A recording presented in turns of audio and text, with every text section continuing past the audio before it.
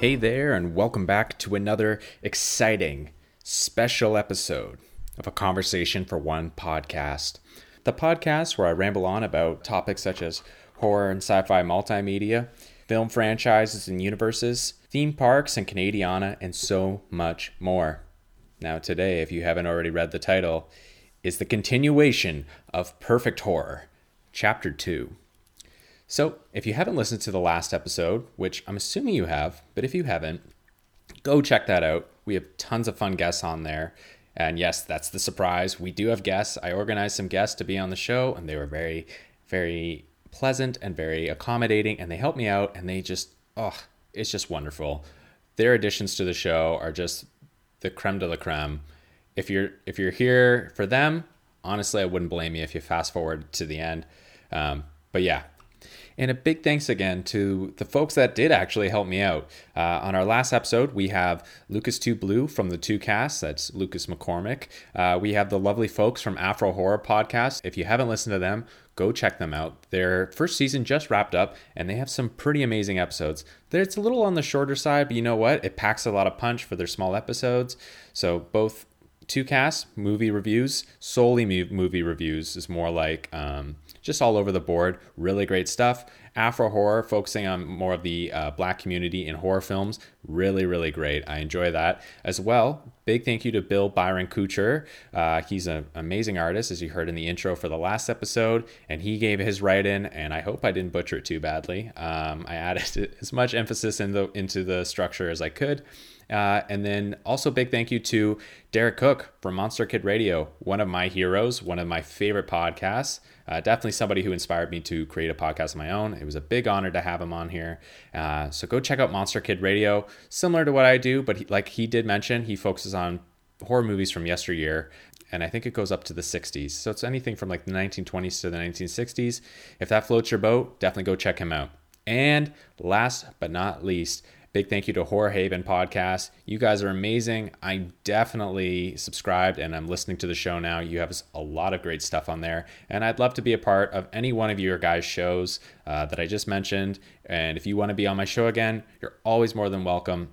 Thanks again, guys. Definitely go check out Perfect Horror, the first episode. I will have a link to it at the bottom of the show notes, I guess, for this episode. Today on the show, I don't know if I was kind of thinking, I might spoil it, I might not spoil it, but it was kind of a twist for the last episode, and because I'm really not giving this episode a lot of room to breathe from the last episode, I feel like I'll just tell you who I have for this episode. So to start, we have Mr. Scott Fawcett, returning friend of the show. You've heard him on both Kaiju Conversation and another Kaiju Conversation on this show.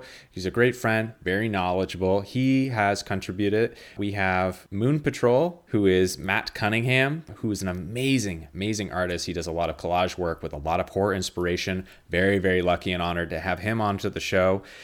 We have Full Price Podcast on the show. If you have not heard Full Price Podcast, I don't know what you're doing. Go give them a listen. You're going to hear all these people on here, by the way, so I really don't have to advertise them because you're going to be in love with all of their opinions, all their voices, their styles, etc. If you love Vincent Price, which you're lying to me if you say you don't, you got to go check out Full Price Podcast. I have been listening from start to finish. Huge fan. Now, we also have Cooper S. Beckett, which if you guys will remember, I know you guys didn't listen. You should be listening. I did a review on this. He did a book called Osgood is Gone. His new book coming out is called Osgood Riddance, which he was a gentleman and a scholar. He gave me a copy of that book, and I couldn't be happier. I'm a little stacked for time, but God damn it, I'm going to make some time to read that because it is good. He has some amazing opinions and a very amazing voice, but you won't have to take my word for it. You'll hear it soon enough. And last but not least, we have the very underground, grungy artist, Flannelog. He is Theo Radomski, actually is his name. I don't know if he wants me to use his real name. If not, I'll just leave his last name out here, but you can find him. He gave an amazing, amazing entry into the show, and it's something else. You guys are going to love it. And yeah, I mean, horror is a huge, huge topic, and we know and we love horror, and if we didn't, we probably wouldn't be here. And if you're here and you don't love horror, thanks so much, guys. I'm taking it as you love me, and so I'm very excited. But horror, as you know, and I mentioned in the last episode, is like an ever-expanding genre of film. I mean, it goes past film, obviously, into television and, into books, and as well as, other media. You have art, you have podcasts even now. It's just, horror is huge. So there's bound to be some perfect movies, and everyone is entitled to their opinion.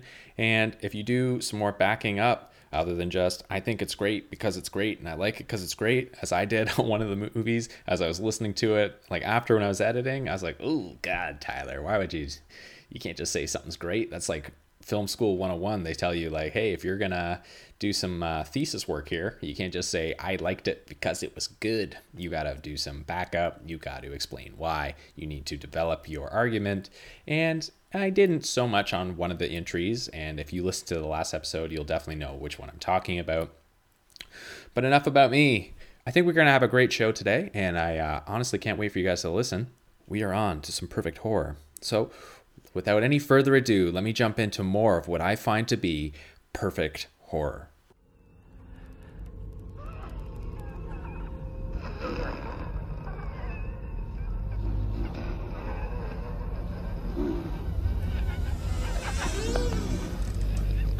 What an excellent day for an exorcism.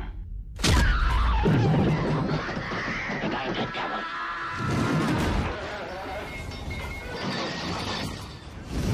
You know what it did? The power of Christ compels you. Lift me.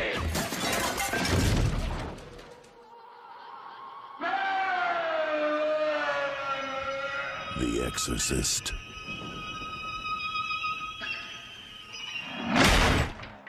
First on the list is one of my absolute favorite films.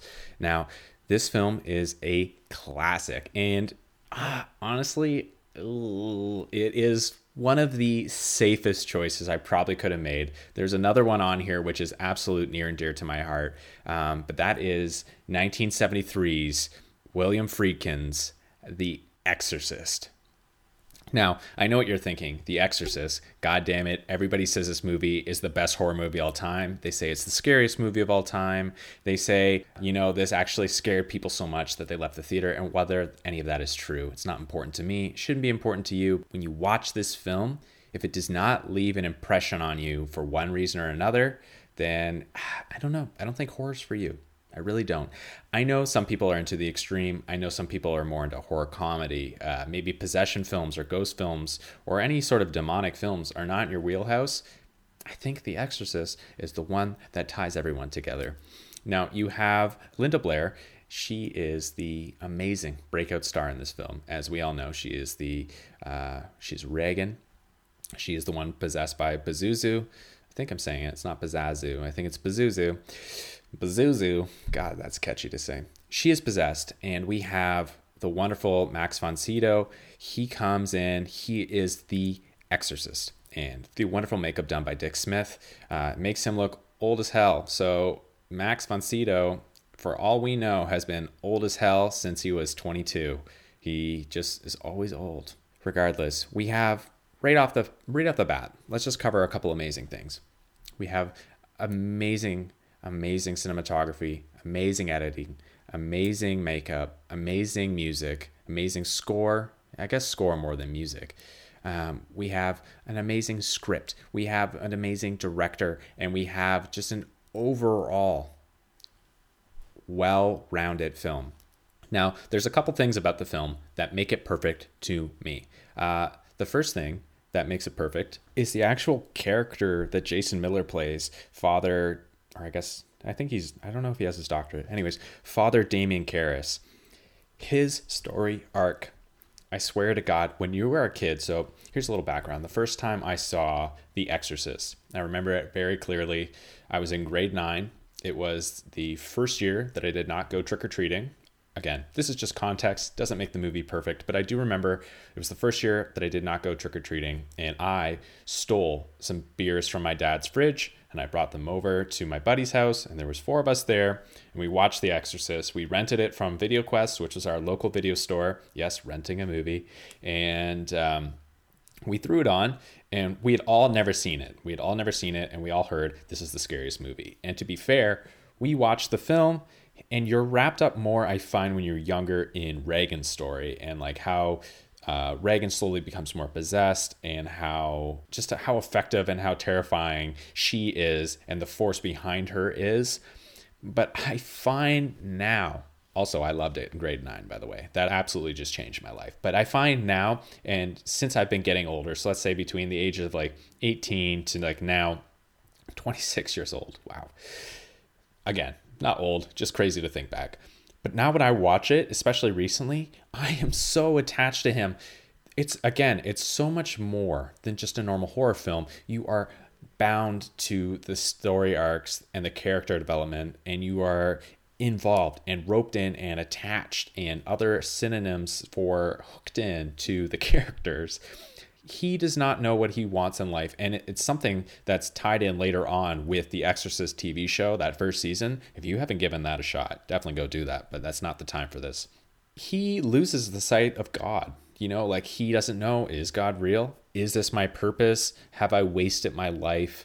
Like, he loses the feeling of belonging. He loses the basically the desire to go on, and he feels passionless, and he thinks almost like he's made a mistake. Maybe this wasn't his calling, and he's just him and his mom, and you're so attached, and you feel the emotional weight of him as a character, and you feel his struggles and his passion. And ultimately, I find The Exorcist becomes his story. The older you get, it is his story. It is not about Linda Blair. It's not about like the Regan character. It is about Karras. And I think once you realize that movie is about him, it changes everything. He's kind of thrown into the situation with no expertise. He just feels for this girl, and it's ultimately at the end. By the way, good Lord, if you did not listen to that first episode, let me just tell you right now before we jump into this, huge spoilers. Spoilers on my end, spoilers on the guest's end. There's going to be huge spoilers. Now with that out of the way, when he kills himself, when he's like, take me, and you see the spirit go into him, and he's like, no, and he jumps out the window and kills himself, which Exorcist 3, I'm not even going to touch on that. But when he kills himself, that part to me is more memorable. It has stuck with me a lot longer than just having Regan being like, gosh golly, what happened? Because like, who gives a fuck? There's some people that the movie is Regan, but for me, it is Karras.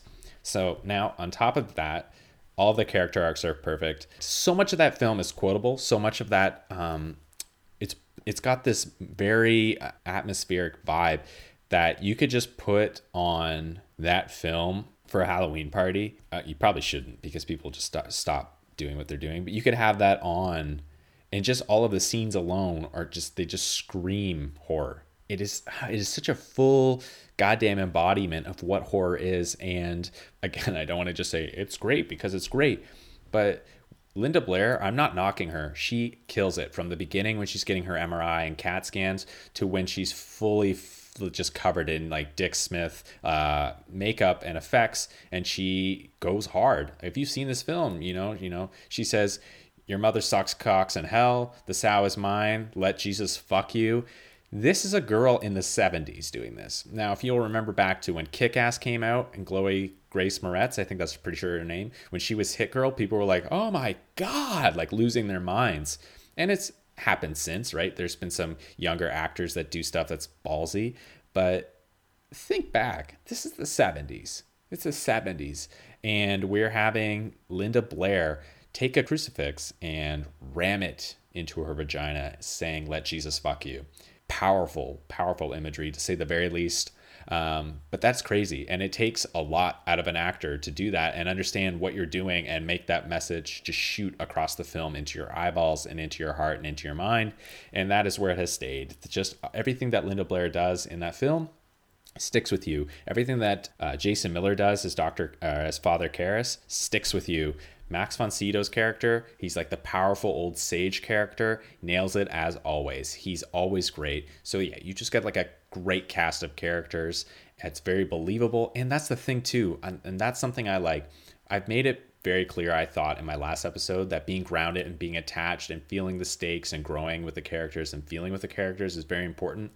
And I think this film, for as over the top as it gets, still always manages to feel very grounded. And I think that's why it stood the test of time, that it never feels like a period piece. It never feels dated, and it never feels like this wouldn't happen now. That wouldn't have happened then. It just feels like it is a very accessible film, and it's accessible on all levels because it's done perfectly. It's done right.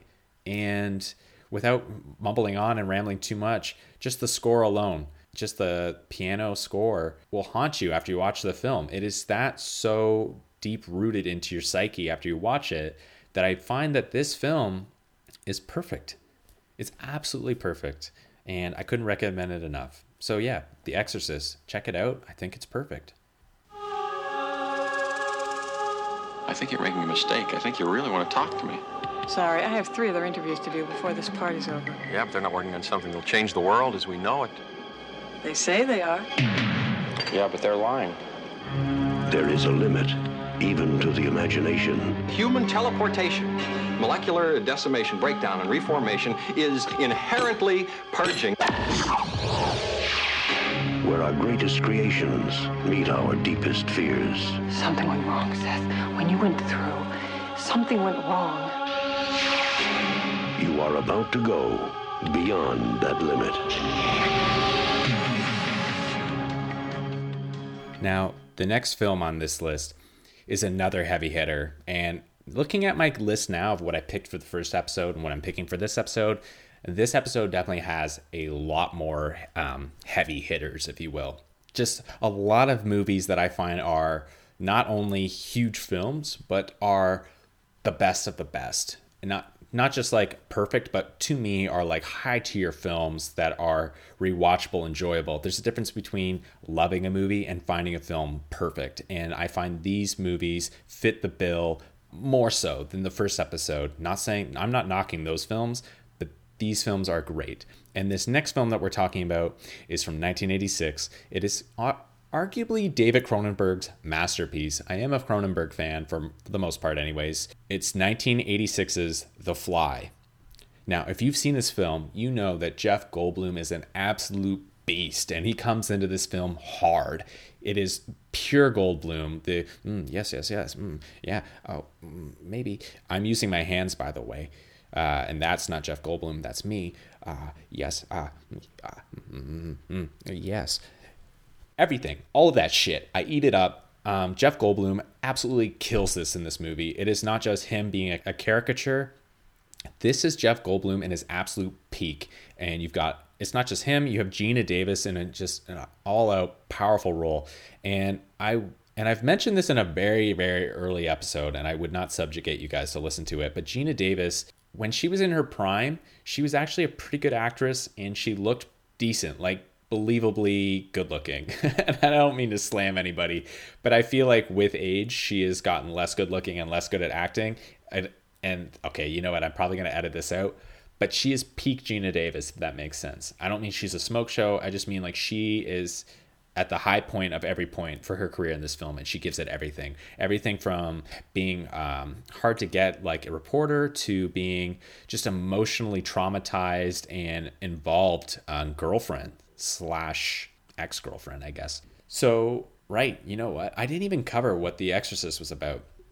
So let me just do that real quick and before we jump into The Fly. So The Exorcist, if you haven't seen it and you just weren't buying that how perfect it is this little girl named Regan who she plays around with a Ouija board, and her friend is Captain Howdy, and eventually she invites Captain Howdy in, and Pazuzu, which is the demon who's claiming to be the devil, takes Regan, and Regan is basically fighting for her body because it is taking it, and they try all this medical stuff.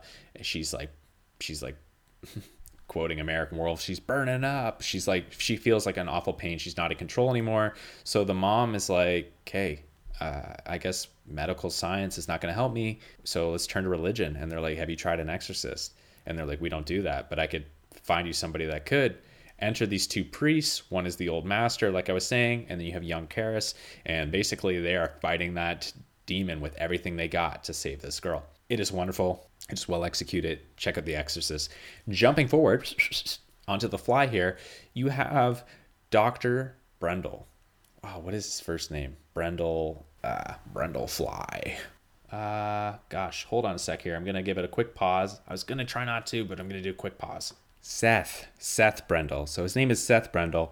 So he's basically, the movie starts out, they're in this like weird sort of venue event, and he's dressed well, but he looks a little out of place compared to the fancy dressed people there. And Geena Davis kind of bumps into him, and he knows who she is, and he's like, hey, what if I told you that I could like show you something that would change your career and would give you the best story that you could ever have? And she's like, yeah, basically like kick rocks, right? Like jog on, like go ahead, right? And he's like, no. I can show you something. Like, we'll have a nice espresso. I have a nice espresso machine. I love this movie, by the way, if you can't tell. And she's like, okay, why? He's like, I can, I don't know if he tells her that right there, but anyways, he's like, basically, I can teleport. And they're like, I have to see this shit to believe it. And he's like, okay, come on. And he's like, right now, I can't do anything living, but I can do stuff that's inanimate. And so he transfers like, I don't know, like a ball or whatever into the other teleporter. And she's like, holy fuck. And he's like, yep, it's not a magic trick though. And he's like, but I can't get something right where I can do it living. It's always kind of different. And he puts a steak in there, and they do the steak, and he's like, try it. And Geena Davis is like, oh, it tastes off, like something's off. And he's like, yeah, it's because the computer is doing what it thinks it is. Like, it's breaking it down and it's putting back together what it thinks it is, but it's missing something, and that's why he can't replicate life. There's a horrific scene in there, which, let me just get into it right now. So, cutting myself off, one of the best things about this film is the makeup. Exorcist is great, but it's going to take a back seat here because the makeup in this film, whoever David Cronenberg had, I honestly feel like I should have looked it up, but David Cronenberg, as he's a Canadian director, whoop, rep in the house, and I don't know who he gets, but he always has amazing special effects and makeup for his films. And honestly, that's what got his career started. Whether you're watching The Brood or Videodrome or even Scanners or Naked Lunch, even, he has amazing films. I feel like there's one other one in there that I just can't quite think of. But anyways, David Cronenberg, this film, so he's like, yeah, let's show you this monkey. And the monkey is like inside out. And you're like, holy fuck. Because it looks like a real inside out monkey and is traumatic. But just watching okay, let me just say it. So he figures it out eventually. And then he goes into the machine, and the fly goes into the machine, and he's like, yeah, everything's good. Basically, Geena Davis is like, just wait till I'm here. And he's like, go fuck yourself, as you know you would if you had a goddamn teleporter in your house. He's not wrong for doing it. And how would you know a fly's going to be in there? That's honestly one of the biggest ties of the film. So if you don't know, I'm speaking like a madman now. I'm just powering through this. I don't know why. But it is slightly a remake. There is a 1950s film. I don't know if it's 53 or 56. But it's got David. Oh my God. It's got Vincent Price in there in the original. And it's great, but it's not the same. And Vincent Price is the brother of the scientist, if I remember correctly. And it's basically like the brother of the scientist right from the get-go. His head's a fly. So that kind of sucks because we don't really see his inner turmoils, and we don't see him change. He's just already the fly head with the fly claw, and it is kind of like, holy hell, oh my God, what in the name of science, kind of one of those movies. But in this movie, when he transforms, he's slowly transforming, and then eventually his psyche and his mental development becomes more of a fly than a human's. And you're watching him also like learn and think that he has powers. Like, man, this thing's making me stronger, and he's like having sex like crazy, and he's going. But you, as a viewer, are realizing he's taking on the personality traits, the character traits, the animal traits of this fly. And eventually it comes and it takes its toll. And the makeup here, watching him, I would say like not progress, but degress into this like awful looking thing is fantastic. You will not see makeup effects like that anymore in film. It is a dead art. It's slightly coming back, but they will never do that sort of stuff again. Not to that effect. It's Thing level special effects. It's unreal. It's unreal. I would argue that this film is better than The Thing in terms of special effects. It is often praised, but not as the highest, and I feel that that's shorthanding the film. Watching him break down and slowly have more of a scaly texture. His hair is coming out, his teeth are coming out, he's getting more fly additions to his body. Oh, it's just so haunting. And the story itself is so well written. The characters are amazing. There's so much to actually love about this film that even if you don't like something, you are kind of captured in one way by something else. It's almost a weirdly reverse of Beauty and the Beast, where he starts out normal but becomes the Beast. And I love that. I love that kind of spin, because having seen many different variations of Beauty and the Beast, not really putting the two together originally, that's all I think about now when I watch it. And it's great because it feels so fresh. It's how remakes should be done, where you take the core concept, the very core concept, and you make something new with it. That's what a remake should be, like screaming it from a rooftop. That's what it should be. It is so well done. If you love Jeff Goldblum, you're not going to see him in anything better. I can tell you that right now. It's not going to happen. If you like special effects, it's top tier. If you like science fiction, top tier. If you like horror, there it is. This is actually a perfect blend. I am a big sci-fi guy. You would know this. The podcast itself talks about horror and sci-fi multimedia, right? This is a perfect blending, and yeah, it's just great. And it doesn't run too long. It's very 80s if you're into that, which is a plus. It doesn't make it perfect, but it is a nice addition. And yeah, as I said, it is Cronenberg's masterwork.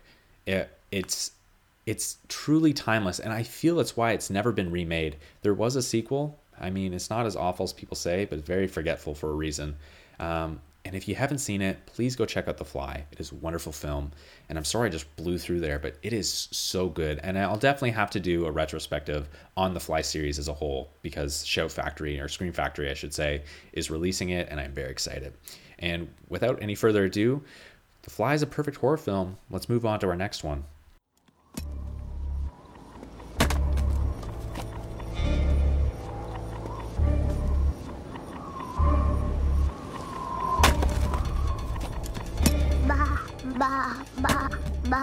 Black Phillip Sif, you are wicked. Does he really speak to thee? This wilderness will not consume us. Who's there? You've cursed this family.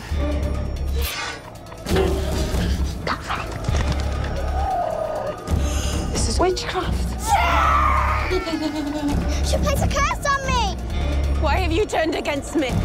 I saw it. Your reign of evil! Now, this next film takes a bit of the energy a little bit back from my last two entries. It is not as gripping, and is not as, well, it is gripping, but it's not as like, it's not as hardcore in your face stuff where stuff's constantly unwinding. It is a lot more of a slow burn, which is film talk for boring. But upon multiple rewatches and reviewings, same thing, you get so much from this film. So without beating around the bush here, this is 2015's The Witch. So it's also known as The Witch with two V's instead of a W, and it's also got the subtitle once in a while as The Witch, a New England Folktale. Now, to be perfectly honest, when I saw this film, it had a lot of hype behind it, and it's kind of the same sort of hype that you saw behind like Hereditary, or I don't know, like maybe even like Get Out. I don't know, Get Out might be a bad choice, but it's like it definitely was like the scariest film, but it's only because it was more of a art focused scary film. This film, and I hate to say it, but when I first saw this film, I was very underwhelmed. Very underwhelmed. I did not like it. I was like, what? And you're kind of like, when something is built up like that, you're like, where are the scares? Like, sure, there was some like haunting atmosphere. Sure, there was like some sort of unexplainable imagery. And yeah, like it ended kind of really cool, but it ended kind of like spooky, I guess is probably the best word. But then it was done. You're like, what did I just watch? Like, where was the hype? But then something happened, and this is my favorite thing that happens when you watch a film. It burrows into your brain like a little worm, and it just gets in deeper and deeper and deeper, and then it starts to grow and multiply, and to the point where you have not stopped thinking about this film for a week, 2 weeks. I could not stop thinking about this film. I really couldn't. I thought about everything, and the more I thought about it, my thoughts of going underwhelmed and maybe even unenjoyable went from, man, I actually really like this. I really love that. I can't get enough of how they did this, and I never thought about this. I love when a movie does that. It would be better if I didn't like the movie and then I kept thinking about it. But with multiple rewatches of this film, it is wonderful. Now, this film, arguably of the 4 that I will be talking about today, my 4 main picks anyways, is probably the most divisive. It is not for everybody. I know people in my circle of friends and my group of family that do not like this film and think it is boring and, in less layman terms, dog shit. And I, you can't shit on people's opinions, but they're absolutely wrong, one of those things. But so this film follows a girl. What is her name? It's something odd. It's something different. I do really love this name, but because this film has a bad reputation, I doubt I'll ever have this as a daughter's name. But I think her name, let me just see here in my notes, Thomasin, which I like that name. It's so different. It's so odd. Not like odd, like woo, like naming your daughter Wednesday. If you did that, I mean, that's great. But I mean, I wouldn't name my daughter Wednesday, because then that means she's just gonna be gloomy for the rest of her life. Tuesday though, that's a fun name. Everybody likes Tuesdays. But anyways, so her name is Thomasin, and the thing right off the hop from this film, it doesn't make it good or bad, but it should be addressed, is they speak in King James English. So just imagine everybody speaking in like almost Shakespearean, like, I don't know, without like overdoing it, like doth mother know you weareth her drapes, like Avengers. It's kind of what it's like for this. The characters do speak like that because it is in 1600s, I think 1650, 1620, somewhere between there, might even be 1630s, England. Or not England, New England. And basically this family is shut out from their community, which is a cool scene. I wish you got like maybe even one more minute of it, because I do enjoy that as a history buff. But so they're shut out of their community because I guess they're taking either their religion too seriously or they're not taking it seriously enough. But thinking about the film now, it's definitely because they're taking it way too seriously.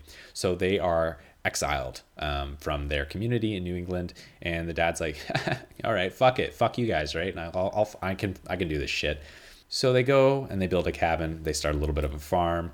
Farm's not growing great crops. Everybody's tired as hell. How could they not be? It's mom and dad and 3 young kids, or is it 4 young kids with the 5th kid? Yeah, so it's Thomasin, the younger brother, younger twin siblings, and then a baby. And so everybody thinks, yeah, there's a witch that lives in the woods. I guess that was something that lived in the community as a legend. And the kids are like just, doing kid stuff. And then the baby goes missing. And that scene right away is haunting. I'm not going to give away too many of the scenes because I do want you guys to watch these films if you haven't already. I am spoiling them, but I'm not going to be, a tyrant and just ruin all of it. So this is the very first scene. And this is the scene right away that you're thinking, good Lord, what did I just watch? So they're playing, and Thomasin's just being a good older sister. Baby's on the rock, and she's going, peekaboo. And then she goes, peekaboo. And then she goes to do it, and the baby is straight up gone. And you can see the bushes rustling. And it's not implied that something went through there, but your brain's definitely being like, yeah, something went through there. And that's always cool when that happens. And not babies being kidnapped, but the scenery implying something. So, basically they're like, yeah, so Thomasin, you're an idiot and you're a fuck up. And it slowly begins the family turning on her and saying, you're a witch. And more and more everything's her fault. More and more things are happening.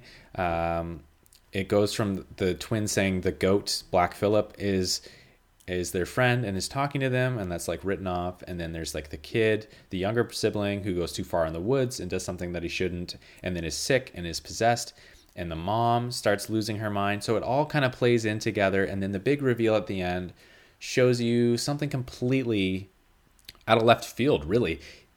It plays with you in so many different ways that I couldn't stop thinking about it that way. Because when you're watching it the first time, it almost feels like linear. Like, why would this be happening? Why would this be happening? None of this makes sense. But then you realize that the film is actually fucking with you and is playing with you. Like you figure out like what you're seeing is actually happening on this front, and what you're seeing could be happening on this front, and what happened here actually might have happened, and what happened here didn't happen. It's like subverting all of your expectations, and it's suggesting stuff, and it's actually confirming stuff.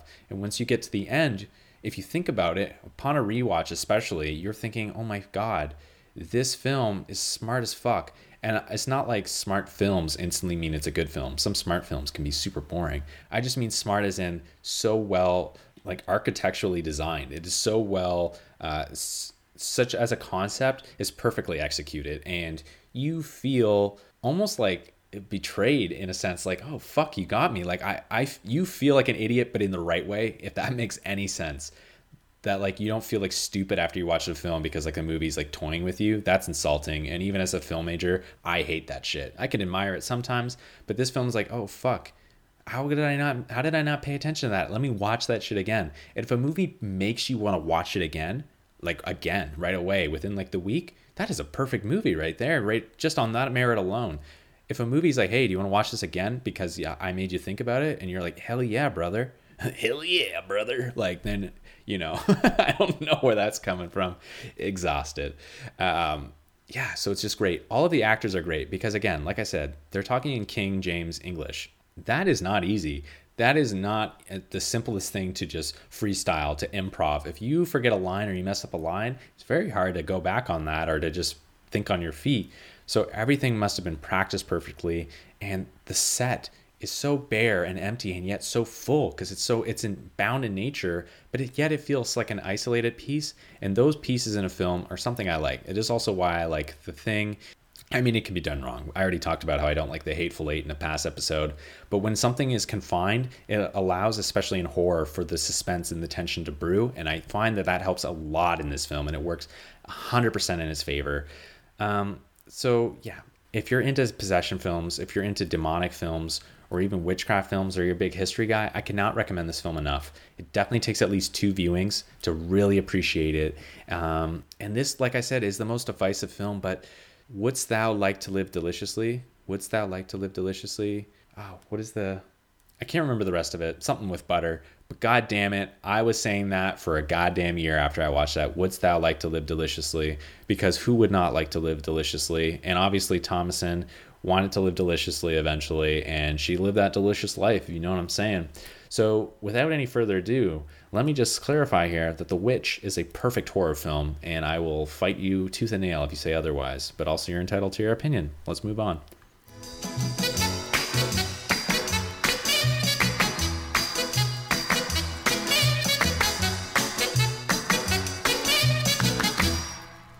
Beware of the blob, it creeps and leaps and glides and slides across the floor, right through the door and all around the wall. A splotch, a blotch, be careful of the blob.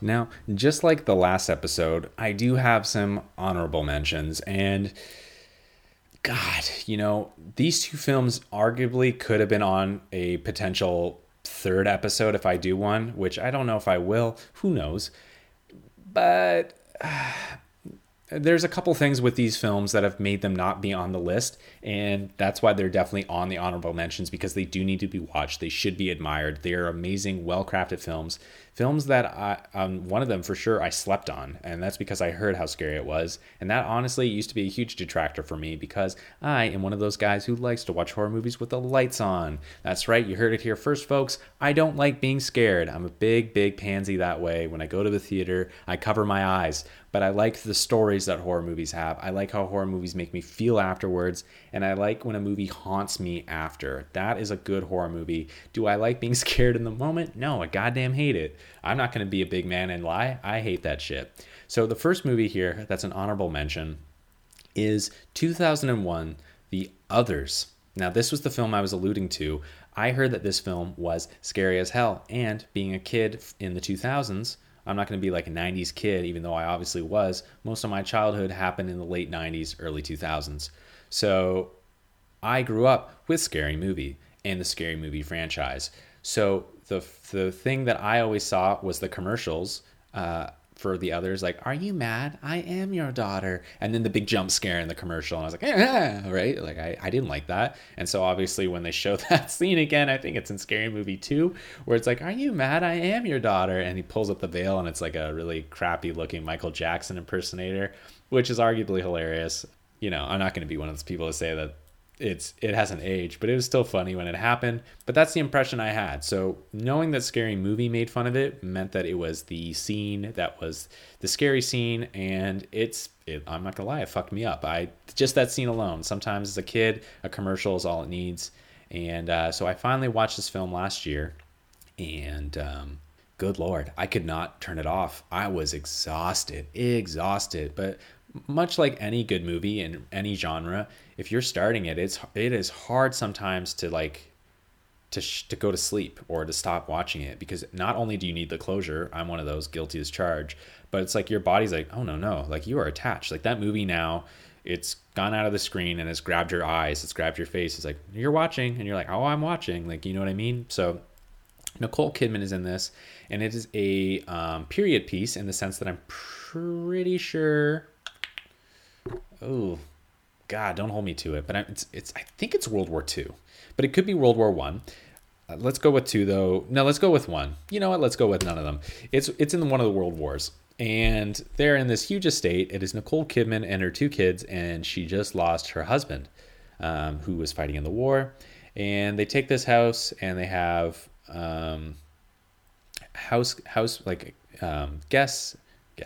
They have like maids and butlers come to the house. The one can't talk, and basically odd occurrences keep happening in the house. And Nicole Kidman is like, okay, so I don't know what's going on, but the kids need to be in absolute darkness. No natural light touching these bad Larrys. These kids got to stay in the house at all times and in the shade, and let's turn a blind eye to all these weird things. So right off the get-go, you're like, why do these kids not need sunlight, and why can they not go outside? And that's just creepy in itself. And the fact that stuff keeps happening, all the stuff that does happen, is scary. There are jump scares, but it's completely well written. And it's another thing I do love in a film, and I know I brought this up, especially I think when I was talking about The Changeling in the past episode, is that when a film takes you along for the ride and you're figuring out everything that's happening with that character, and the film kind of maybe takes a left turn or like a curveball to just try and throw like where your perception of where the film's going. I do love that, because it's like, oh fuck, like I thought this was probably what was happening, but I'm wrong. So now I don't know. So now you're invested again. When a film keeps re-upping the stakes and making you invest it, I love that. Granted, eventually you do figure out kind of what's happening before the twist is revealed. But much like The Sixth Sense, again, in the last episode, please, guys, go check out episode 1 of Perfect Horror if you haven't seen it or haven't listened to it already. It is much like The Sixth Sense that when you know the twist, you are looking for different stuff. So it's a film that keeps on giving in that way as well. So a film that pulls you in to watch it, a film that keeps you pulled in, and a film that offers a new experience when you watch it is perfect. The only reason I would say it's not perfect is that it's not an entirely original story.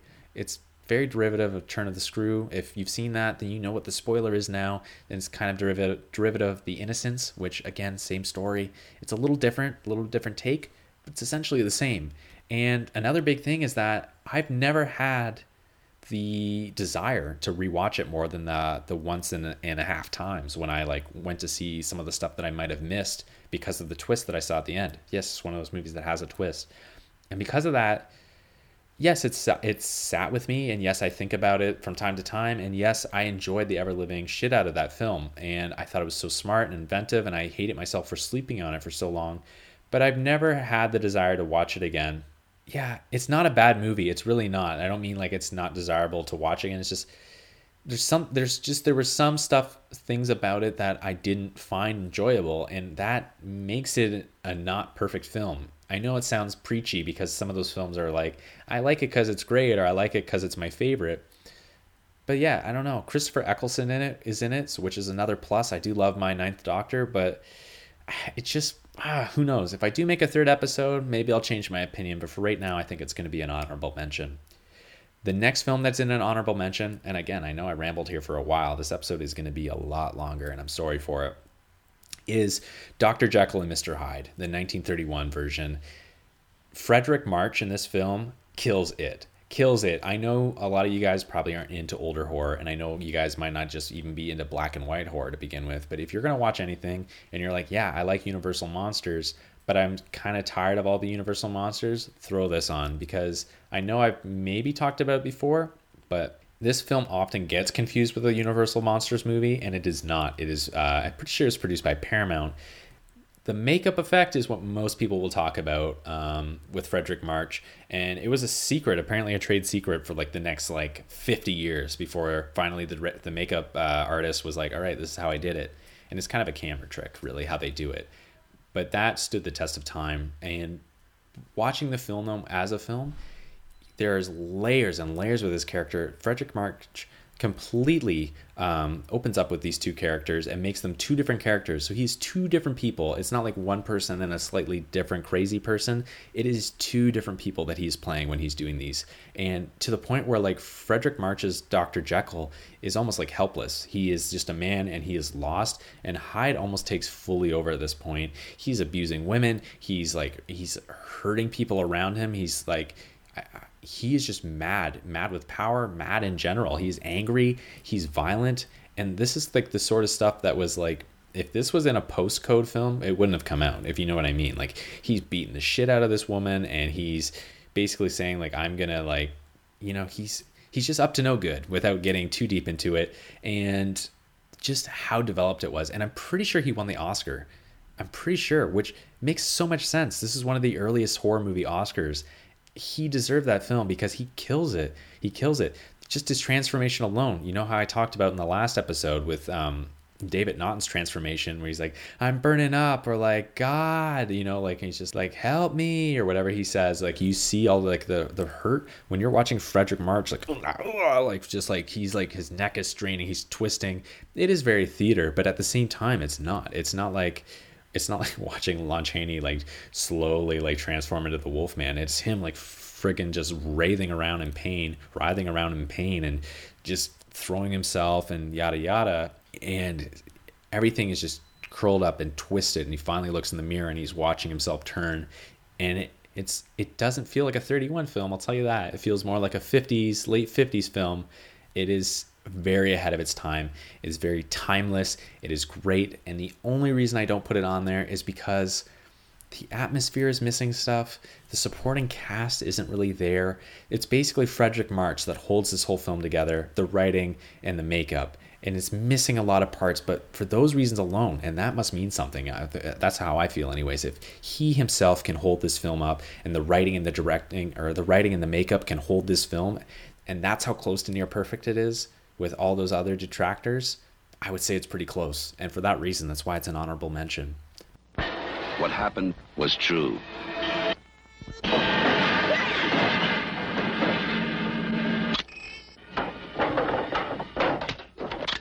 The most bizarre and brutal series of crimes in America.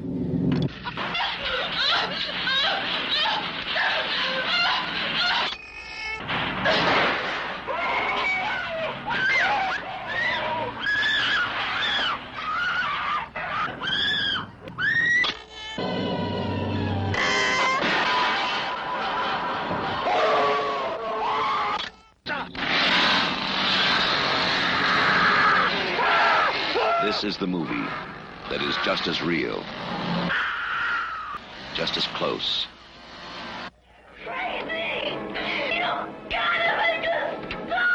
just as terrifying as being there. Even if one of them survives, what will be left? The Texas Chainsaw Massacre. After you stop screaming, you'll start talking about it. And the last film on this perfect horror list, Chapter 2, that I find to be perfect, is a film that, while it is a safe choice, definitely a safe choice, it definitely rides the line between overhyped and almost being like overrated. No, it rides the line between being overappreciated and overhyped. And I'll get into it for sure. This film is the 1974 classic, this grindhouse masterpiece of a film, directed by Tobe Hooper. It is the Texas Chainsaw Massacre. Wow. What to say about this film that hasn't already been said? Well, obviously we're going to talk about it. The film, just as a whole, the main reason why I find it to be perfect is how it makes me feel. And I don't mean like feel as I've talked about in past films where I'm talking about it makes me like think, it makes me like feel emotionally overwhelmed or sad or in touch with the characters. No, I mean how this film makes me feel. Like I feel sticky and grungy and hot and goddamn uncomfortable and nauseous. Like this film, more than anything, captures heat. It captures like decay and rot, and it captures just like not just that in weather and like humidity and like smogginess, because it definitely does. Like your skin, you feel like you could fucking shower after you watch this film. And but also just like it captures that with just how uncomfortable that the people in the film make you feel, just as much as the way the film conveys the humidity, the weather, just from like imagery of like rotting flesh and knowing that that flesh is actually rotting. Like this film rides that line very perfectly between, like, you know, it's a film, but it rides that line perfectly between like, is this real life or is this fiction? Like fact or fiction here, it blurs the lines really well. And I can only imagine when this film came out that's why it was so controversial, because while it's not quite Cannibal Holocaust level, like pushing the line, if you will, but what it does is, and it does it so well, is it is believable. It is not far-fetched. Like Leatherface, when he comes out, that is just a big boy. That is a big boy with a mallet. That is a big boy with a chainsaw or whatever tool he's using. And he's like mentally unhinged, and you can believe it. Your like northern mind especially has like been trained. Like, I don't want to just say like northern mind, but there's like this weird fictitious part of the South, or the South in America, where it's just like, you don't want to go off the wrong path because of like what Hollywood has told us, what urban legend has told us, based on like what is kind of actually out there when you see it. Like, and I'm painting with a broad stroke here, and I really don't want to make people upset, but like, it's kind of like those ideals, like backwater folk who like do things a little differently, and it scares most city dwellers and most just suburban people to think that like people could be like not like that, but like twisted and deformed and just mentally like not of the same caliber or on the same wavelength that I think an average person kind of factors themselves in. I don't know, I feel like just digging a hole here, but it is not like, what I was getting to is like, it is not a Jason Voorhees, it is not a Michael Myers or a Freddy Krueger or a Pinhead or anything like that. It's more along the lines, actually, kind of, if you see where I'm coming from here, as a Ghostface, because this seems realistic, and that is also what ties you in. It's like, this is a mentally unhinged man who is just torqued and is pumped full of adrenaline and is doing what he thinks is right, and he is going to chase you through the woods. He will hit you over the head again and again with a mallet until you're dead, watching your legs like flutter and twitch. Oh my god, that's just but everything right up into like The Hitchhiker, like nothing about it seems unplausible, especially when you put yourself back in like the good old days. That's how I look at it. I know it might not be fair to the film or how you're going to grade it, but like, being in the 1970s with a bunch of friends, you're kind of like draft dodging and that kind of type of people. You're driving along, somebody's there, they pick you up, and you don't think anything of it. Like, nobody thinks anything about hitchhiking in the 70s, especially. That's what I've come to know. Obviously, it wasn't around the 70s, but people don't really do it at all anymore, aside from like Uber, but that's a whole other thing. And so once that guy starts like cutting things and like threatening people with a knife, it gets fucky real quick. But it's like, yeah, I could totally believe that would happen. And already you are like a little unhinged. Like, yes, when a horror is based in reality, especially I find the older you get, that is the scarier it is. It's not like so much that like a random ghost is keeping you awake at night, because like, yeah, a ghost could hypothetically, in this world of believing in ghosts, could keep you awake at night. But you know what's more realistic? Somebody coming in your car and stabbing you. That is more realistic. That is more frightening. The fact that we already get there, and then just when they like stumble upon the Sawyers like mansion, it's or estate, I don't know, it's not really, I guess it's kind of a mansion, and they walk in there and the door opens and there's Leatherface, hits the guy with the hammer, legs twitching, drags him in, door slams. It's like already you're like, buckle in, because yeah, this is the fucking nightmare fest we're about to drive into. And I have watched this film with people that were like, wow, like that fucking felt hot, sticky. That was like twisted. I'm going to be thinking about that for a long time. And that's why I think this film was perfect, as I mentioned. But sometimes people are like, no, I didn't feel hot. I didn't feel sticky. It didn't work for me. And as I said before, people are entitled to their opinions. And that's what I mean. This film is always up there with The Exorcist, The Shining, I don't know, the first Halloween. It's always up there. People always put this as in a high caliber tier, but some people don't agree with it, and I totally see that as being fair. It is not. It doesn't do, especially if you're like a gore porn hound, this doesn't do it for you, because this film is also smart, and that's the one thing I like about it. It gets around a lot. Sure, you do see some violence, but when people are like, yeah, the blood and guts in the Texas Chainsaw Massacre was crazy, and like when he puts the hook through her, but you never see it.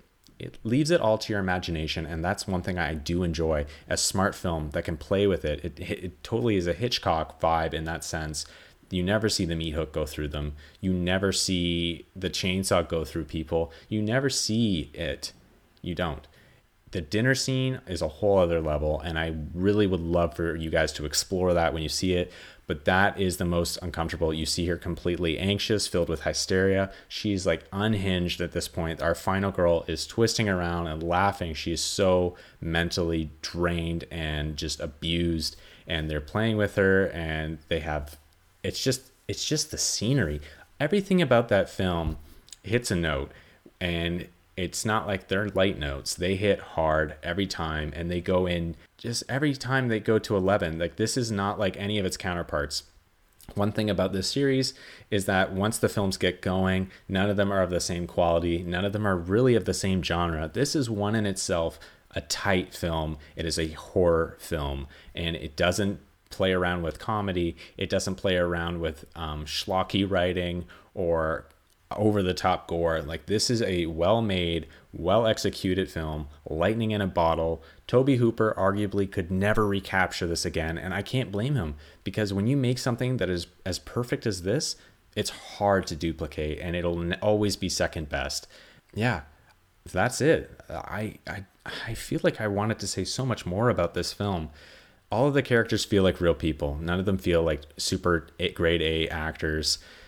Leatherface, Gunnar Hansen, I'm pretty sure, big brooding guy. He does it so well. The different appearances that he has, all the different for all the different appearances, he has a different persona almost for each of the characters, and it's just that kind of little levels of acting that add so much nuance to the film, and you really don't understand how much it gives, like the gravitas of it all, until you're really paying attention to it.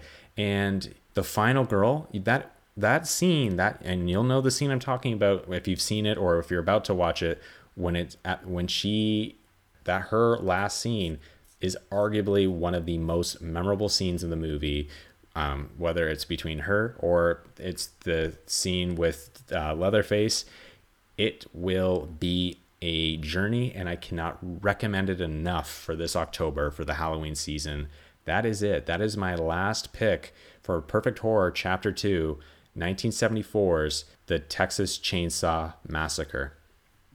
And now, without further ado, the long-awaited segments you've been waiting for. Our gracious horror guests, and movie guests and artists and just very talented people have been waiting a long time to give you their opinion. Since August. I'm really sorry, guys. So now, please put your hands together by yourself very weirdly for our guests on their takes on Perfect Horror. Enjoy. Hey guys, this is Scott Fawcett coming at you, frequent collaborator with Tyler on the Conversation 1 podcast and co-host of the Kaiju Conversation segments that we have. I'd like to thank Tyler for having me on again. It's always a great pleasure to come on and talk about horror, sci-fi, just genre cinema. So about a month ago, Tyler approached me about this idea for what I think is the perfect horror movie. And man, I was struggling with this for a while because it's quite quite the large task to label something as a perfect horror movie. There are many horror films I love dearly, but I would not say they're perfect at all. Like, for example, earlier in the year I watched Friday the 13th Part 7, and I mean, there's a kind of exploitation-ish like movies, right? We don't love them, but we get some enjoyment out of them, right? The characters, Jason's going around killing people, and that one in particular, he's fighting that girl that has psychic powers. But I would never say that series, any of them really, or even the Nightmare on Elm Street movies are very good or perfect movies. So I had to kind of narrow down my selection in terms of what I thought. And I did narrow it down to honorable mentions. One that I love, but I wouldn't say is perfect, is Fright Night from 1985. It's the epitome of bringing the classic horror of, like, your Dracula, right? It's like a vampire film, into the 80s, right? It's got this great 80s score. It's so good. The creature effects, you got, like, your vampire bats. There's a vampire that turns into a werewolf.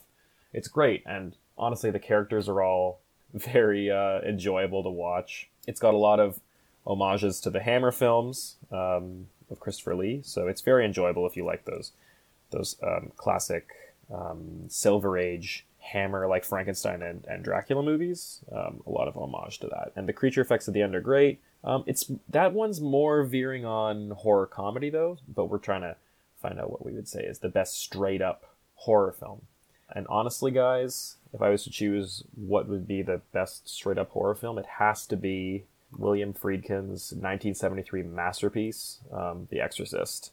It's actually adapted from a novel. I've never read the novel by William Peter Blatty, but it is absolutely fantastic. Some people say that the first act, it kind of drags on a little bit too much. I couldn't disagree more. Honestly, the characters, they just draw you in. The performances in this movie are great. Ellen Burstyn plays Mrs. McNeil. She's like a wealthy actress living in Washington, D.C., or the surrounding area, and her daughter is, of course, taken over by this demon, this demonic presence. You never actually find out what it is, and the ambiguity of it, that kind of just heightens the tension and the scares for me, honestly. But Linda Blair obviously plays the daughter, Regan McNeil, and it's so chilling how they portray the voice overlaps of the demon over Linda Blair. The Exorcist is played by Max von Sydow, who's just absolutely brilliant. Even from the first scene. Also, another thing I gotta say, the combination of, like, the brilliant acting, the great cinematography in this movie, and, like, the eerie sounds, it just makes for such a strong movie. Really, like, just a eerie film from start to finish. Max von Sydow at the beginning, where he's, like, digging up, I guess it's, like, pottery in Iraq. He's clearly a very connected man with the Catholic Church, but he's also doing digs, so it makes him seem like he's an expert in terms of understanding the supernatural or the mystic world just beyond the veil, if you will. He's there, and he does this dig, and then he just, at the beginning, there's just that eerie music and just the growling of dogs, and you just see that statue of Pazuzu, the demon, and just the wind is howling, and it's just him, and there's that hypnotic... slowly the whining of the wind sort of turns into just this hypnotic, terrifying music as he stares at that thing, and it grabs you right from the beginning, and it never really lets go, because there's something wrong with all these characters, and there's this whole force lying over the family. So Ellen Burstyn does a great performance. She goes from everywhere from happy at the beginning with Regan to giving scenes where she's just breaking down in sadness, where she shows pure terror. The scene where she has to confront Damien Karras, Father Karras, where she has to confront him and just says, like, look, I know for certain that thing is not my daughter, and she shows such anger. And then, it's the classic story too of, in terms of Father Damien Karras, I think it's kind of become a trope, but this is the first film which really starts to play around with the idea of the priest who has lost his faith. You see that again in, like, films like From Dusk Till Dawn, right? It makes a great character arc. Person has to rise above and, like, regain their faith to defeat the evil forces or the demons, things like that. And Jason Miller as Father Karras does a great performance too. He's probably my favorite character in the movie. He really draws you in. His mother's sick. and then the demon uses that against him later, right? His mother dies, he's sort of losing his faith. He's friends with another priest, Father O'Malley, who's played by Joseph Dyer. Or sorry, Father Joseph Dyer, actually played by a priest, Father O'Malley.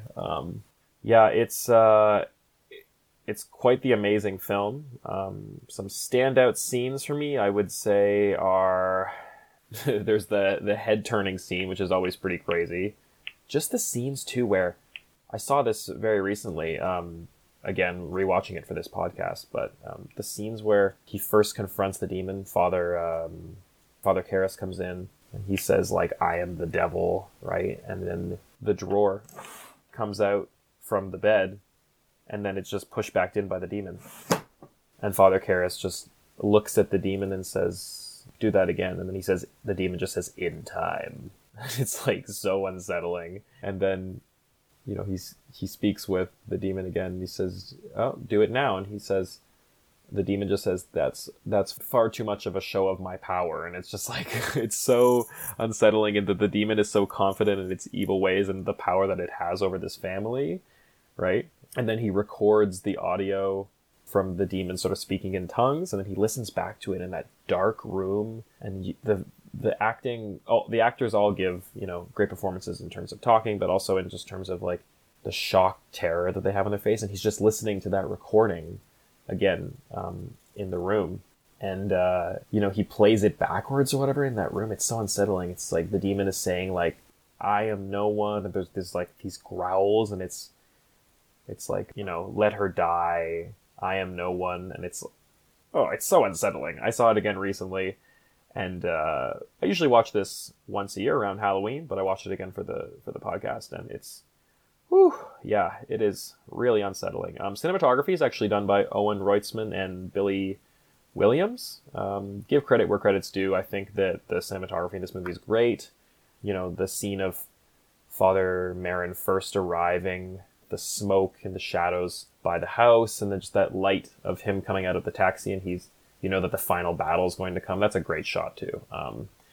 And then just seeing the eyes of the demon, you know, those green those dark green, like, how do I describe it? Very, like sullen, yellowish green, eyes of that demon. Just zooms in on those as Father, Merrin comes up to the house. It's just great. A lot of the shots in this movie. Another standout scene for me has got to be the famous spider walk scene, which was actually taken out of the movie until... Oh, by the way, I'm talking about the supposed version you've never seen before, which is frequently available now. It's available on DVD. That's the copy I have. So they've put this lost spider walk scene back into the film, which they removed originally because apparently William Friedkin thought that it occurs too early in the movie.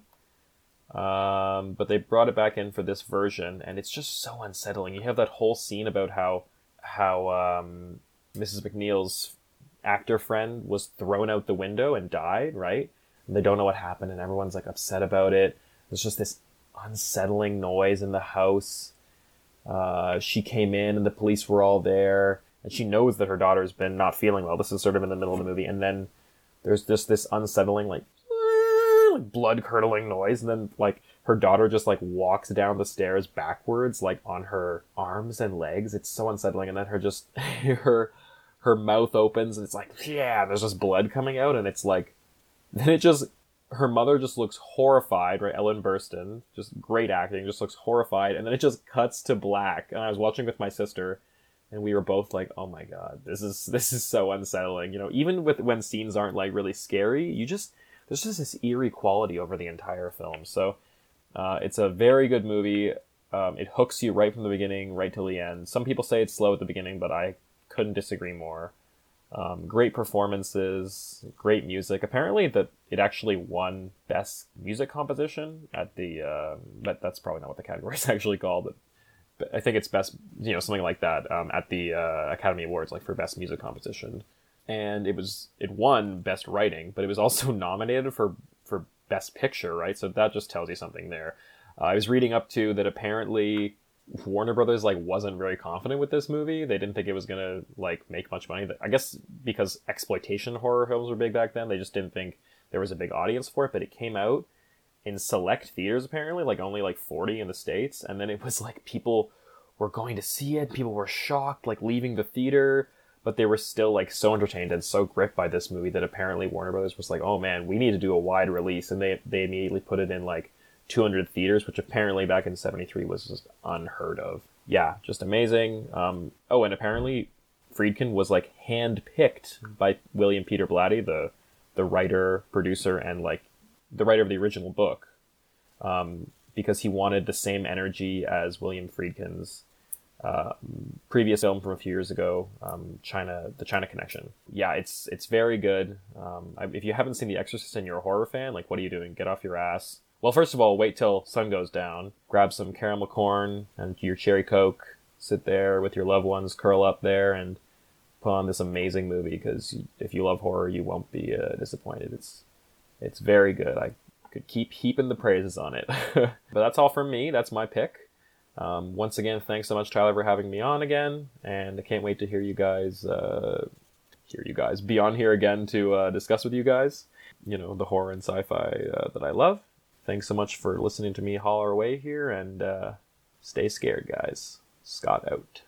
We were lucky enough to have another talented artist write in for this episode, Matt Cunningham, or as he's known on Instagram, Moon Patrol.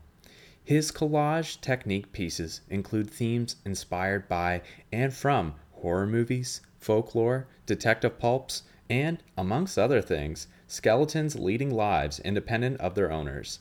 Matt writes in, "Hi, my name is Matt Cunningham, and I run the Moon Patrol account on Instagram. Two of my favorite horror films are Shaun of the Dead and An American Werewolf in London.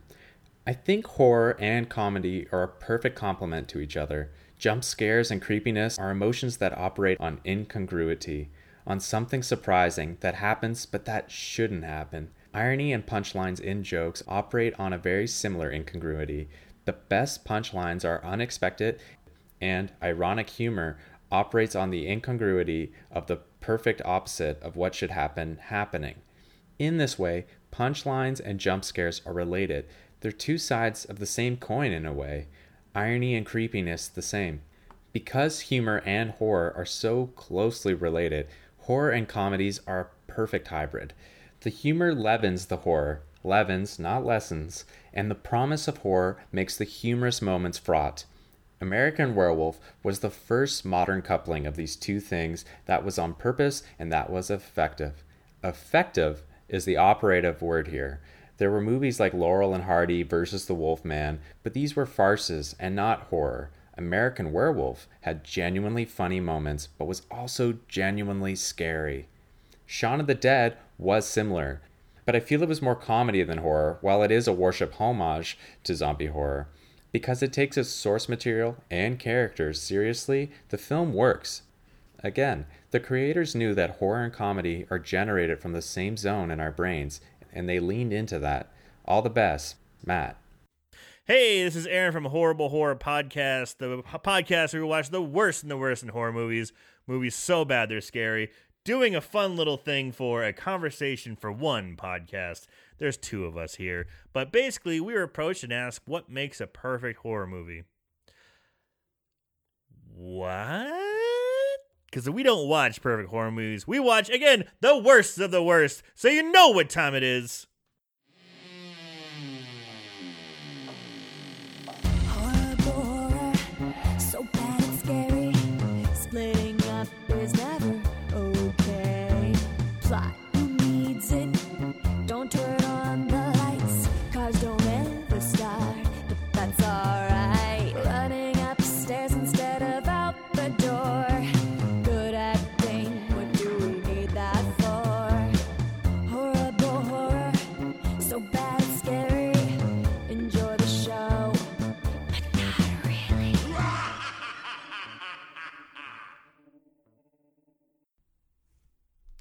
All right, so we're here, and we were approached. We are Horrible Horror Podcast, the podcast to watch the worst of the worst in horror movies. Movies so bad they're scary. I am your host, Aaron Southworth, with my co-host, Marshall Hampton. Hey, wait a minute here. That's kind of backwards, but all right. I know. I usually take the reins. Yeah. You usually take the reins. I noticed how you also kind of left me out of the intro. was like, I'm Aaron. I'm here for this. It's just like, wait, I'm here too, dude. You are. Kind of left me out. But I do handle the Instagram, and I wasn't. Yes, that's true. You do handle our Instagram page. I do. And we were approached by a Conversation for One podcast, and they said, hey, we're, I guess it's just one. I'm thinking about doing a podcast for horror movies. And in quote said, what makes quote unquote perfect horror? Huh. That's a good question. Why would they approach us? Because we don't know.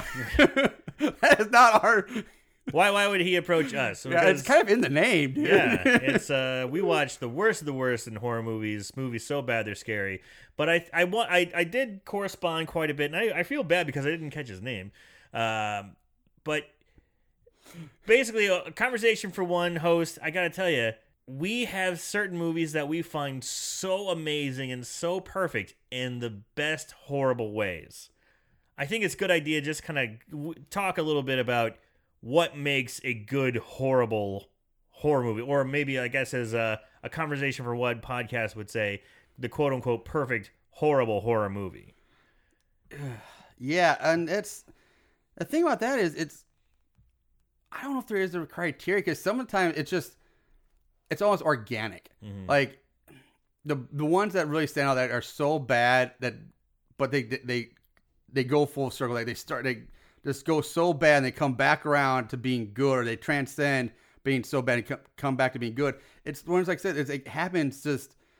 It's like not intentional, you know. There's something in there. There's an X factor. Yeah, that you can't like. Again, it's like trying to capture lightning in a bottle. You can't do it. It just kind of is. It just kind of happens. And when people who try to do it, you can tell they're trying to do it, and most of the time it fails miserably and does not reach the so bad it's good. It just goes into pure shit mode. Yeah. Pure garbage. Like you mentioned it earlier. There's a movie called Terror at Blood Fart Lake. Yes. Yes.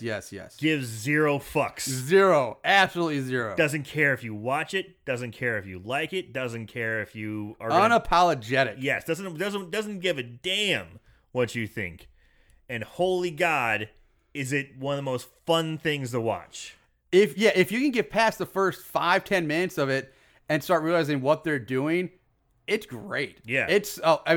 But like I said, I'd say about 90% of people who try to watch the movie probably turn it off after the first 5 or 10 minutes. And I understand. Like, nope, I ain't. This is terrible. I understand. And you know what? The first time I watched it, I was one of those people like, this is garbage. Like, if I wasn't watching this for the show, I'd probably turn this off myself. But I'm like, and then I watched it a second time, and then I had to watch it a third time, and I'm like, oh my God, I'm picking up on this. This is amazing. This is a brilliant film. Brilliant. It's so good. And it's ultra low budget. So shoestring budget. Like it's like guys on camcorders in their backyard, but it's something happens. They manage to catch that lightning in the bottle. Yeah. Part of it has to do with the writing is crazy. Very well written. It's so well. Hilarious, at least for... You know what? I didn't think it at the time, but it kind of reminds me of like I don't know if you follow me on this, but it kind of reminds me of like a Guy Ritchie horror movie. Like the writing was so like weird and out there, and kind of like had that flow to it. It's like,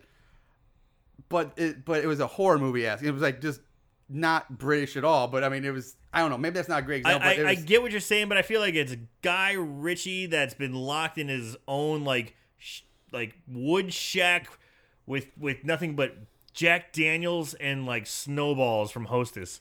Like that's all he's had to eat for like 10 days, and he just comes out like goofy, drunk, and just totally weird. Yeah, with a Guy Ritchie flair. Yeah, it's kind of like that, and it's.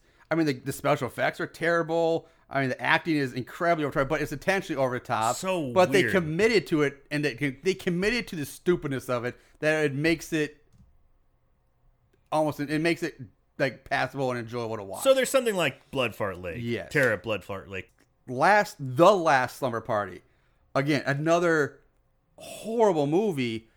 But again, that's one I can't tell if they were trying to be serious, which I think they were, but they were just so bad at it that it came around to being obviously terrible and almost comically bad without intentionally being like trying to be comically bad. Mm-hmm. And that movie is now taken like its place in the pantheon of bad horror movies. Yeah, it's got a terrible. special track. I mean, Riff Tracks did something on it. Yeah. Riff Tracks did it. The Mystery Science Theater 3000 guys.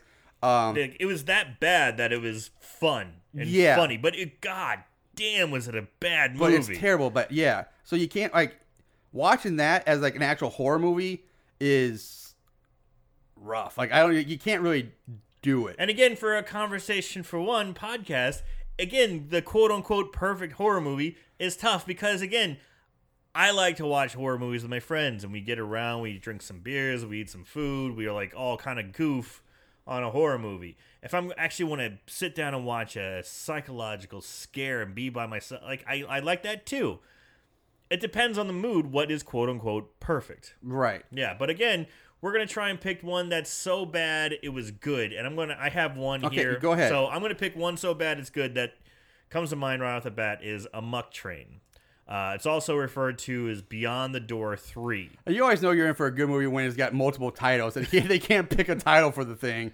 That's always a good sign. And Amok Train was a goddamn ride. Holy shit. This film started off and just started off with a convolution of physics and just kept on going. It defied the laws of physics at the first kill, and then it just kept going.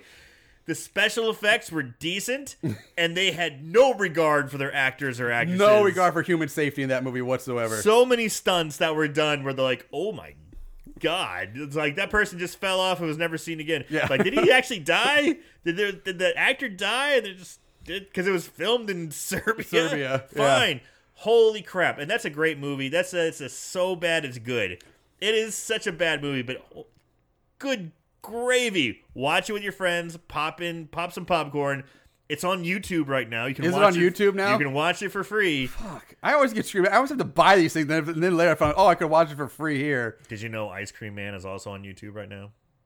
No. Has been free on YouTube. And again, in picture perfect quality. Oh, Jesus. That's why I never checked YouTube. Because every time when I did check YouTube, I know we're going to rant here, but every time I went through it, it was so grainy and it's like I can't even see it.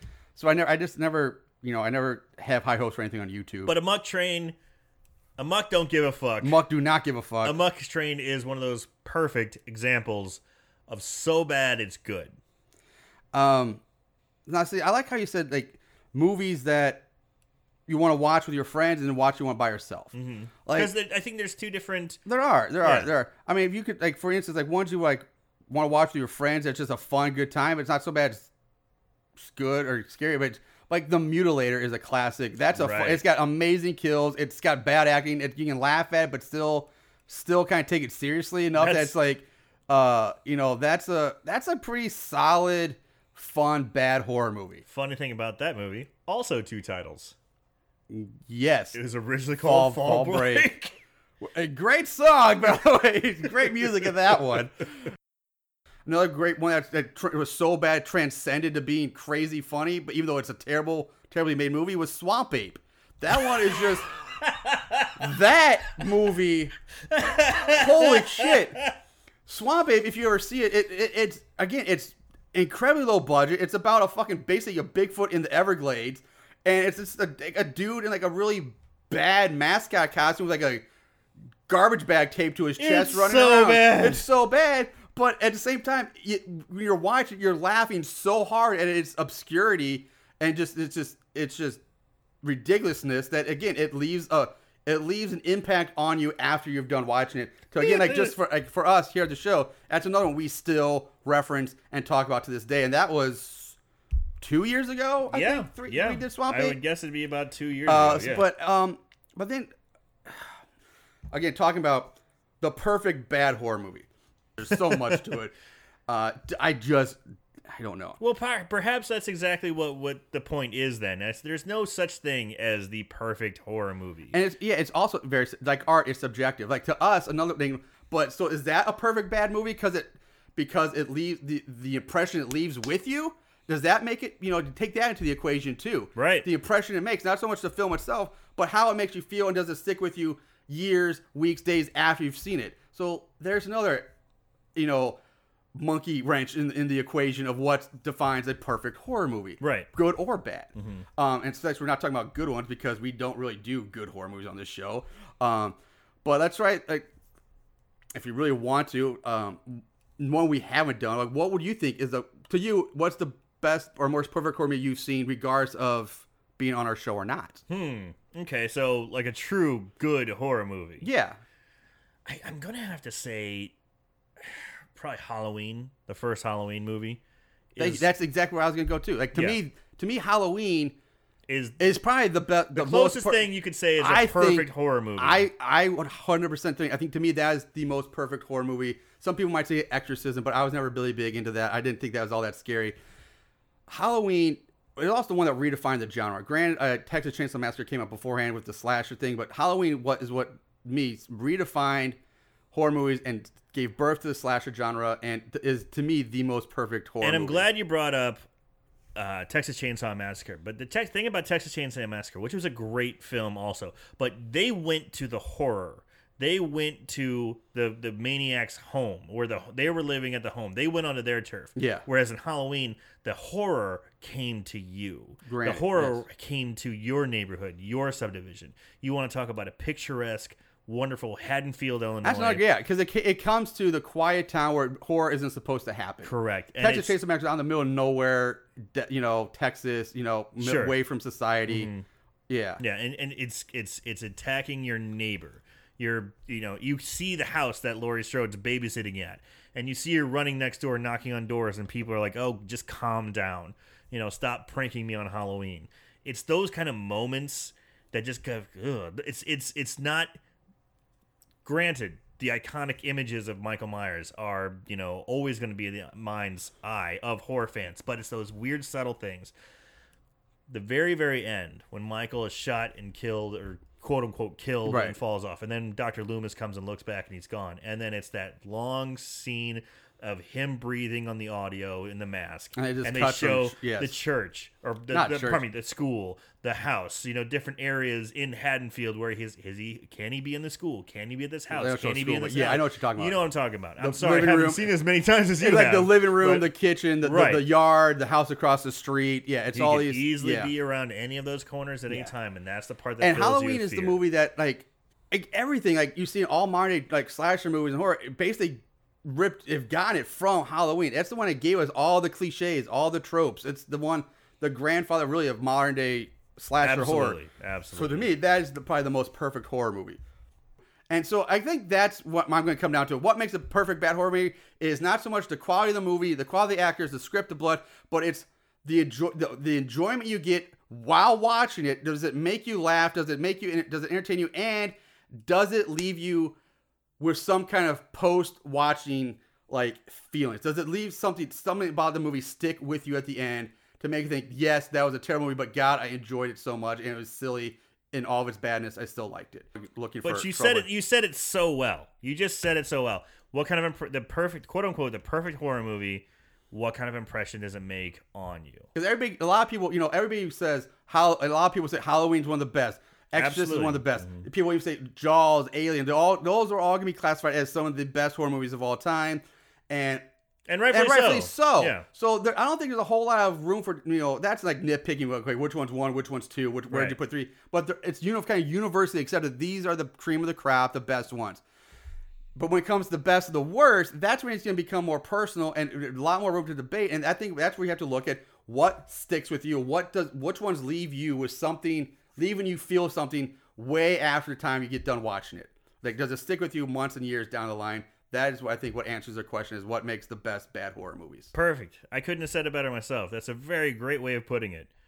So I think that's that then. I think we kind of said what I think we need to say. And we've gone way longer than we were supposed to for this, but that's what happens when you get two people ranting and talking. So Tyler, edit this down if you want, or use it in its entirety. Whatever. Hope this helps you guys and your listeners. And hope you enjoyed it. This is listening to Tyler's Conversation for One. Thank you. I was going to Conversations for One. And if you feel like it, you want to turn over and check us out at Horrible Horror Podcast. We're on all the main listening platforms. You can find us on our website. Instagram, Twitter, follow us, check us out too if you get want to hear more of our ridiculous rants on really bad horror movies. Love to have you. This is actually the most tame we've been in a long time. This is the most tame and refined we've been for a long time because we're not really sure what kind of content Tyler wants on his content. So all right, guys. I think so. As we normally do, I think we did a pretty good job of addressing the quote unquote perfect questions. As best we can, anyway. Yeah, as best as we can. I mean, we're not like film critic snobs or intellectuals or the deep dives. We're just two guys who drink beer from St. Louis who just watch shitty horror movies. And we love it. So like we always do, guys, we'll end this with watch more horror movies. Remember to always keep it tight. Hi, this is Chris, host of The Full Price, a podcast dedicated to the life and career of the legendary Vincent Price. Price preferred the human monster to the monster. He said, "Perhaps I can put it down to my belief that what man does to himself or has done to him by other men is the most terrifying thing in the world. There may be more in heaven and earth than is dreamt in our philosophies, but my nightmares are what can happen to me if my dreams are stifled, if my realities are thwarted, if my fellow man turns out to be inhuman after all." I tend to agree, and that is why my favorite Price horror film is The House on Haunted Hill from 1959.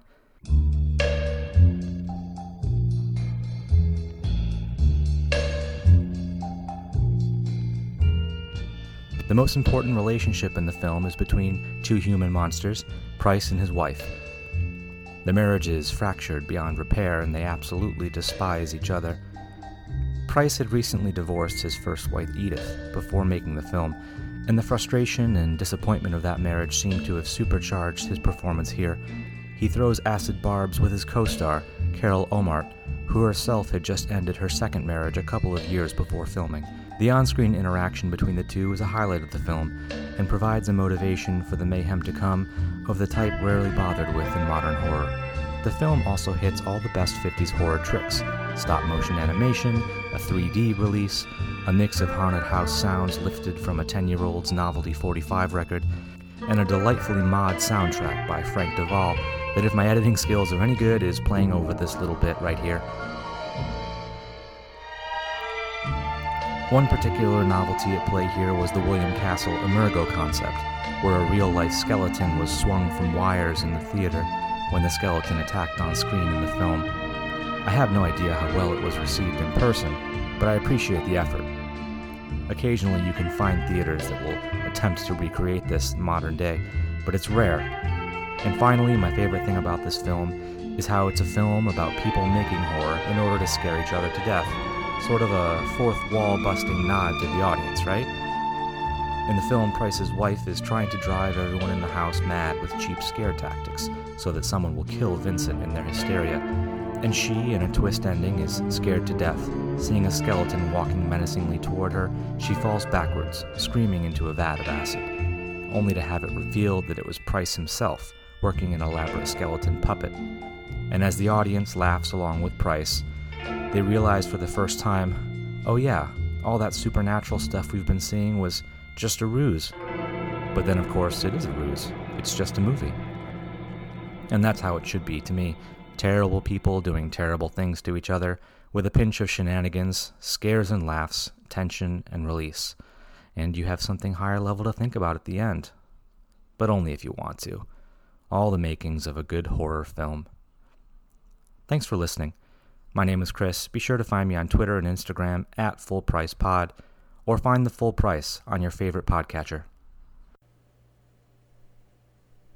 This is Cooper Beckett, author of Osgood is Gone and Osgood Riddance. When I think of perfect horror, there's really only one film that comes to mind, and that's Silence of the Lambs. It is, in many ways, a perfect film from beginning to end.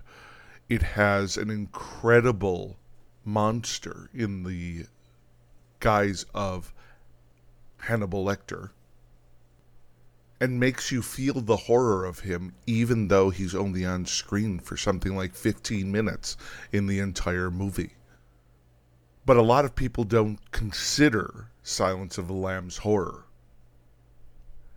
They want to lump it into the thriller category or suspense, but it is a slasher film through and through, and Buffalo Bill is terrifying. If I had to go beyond that, I would go with Interview with the Vampire. Now, this is another unpopular one that is also often not considered pure horror. But Interview with the Vampire is one of the only films where Tom Cruise ever doesn't act like Tom Cruise.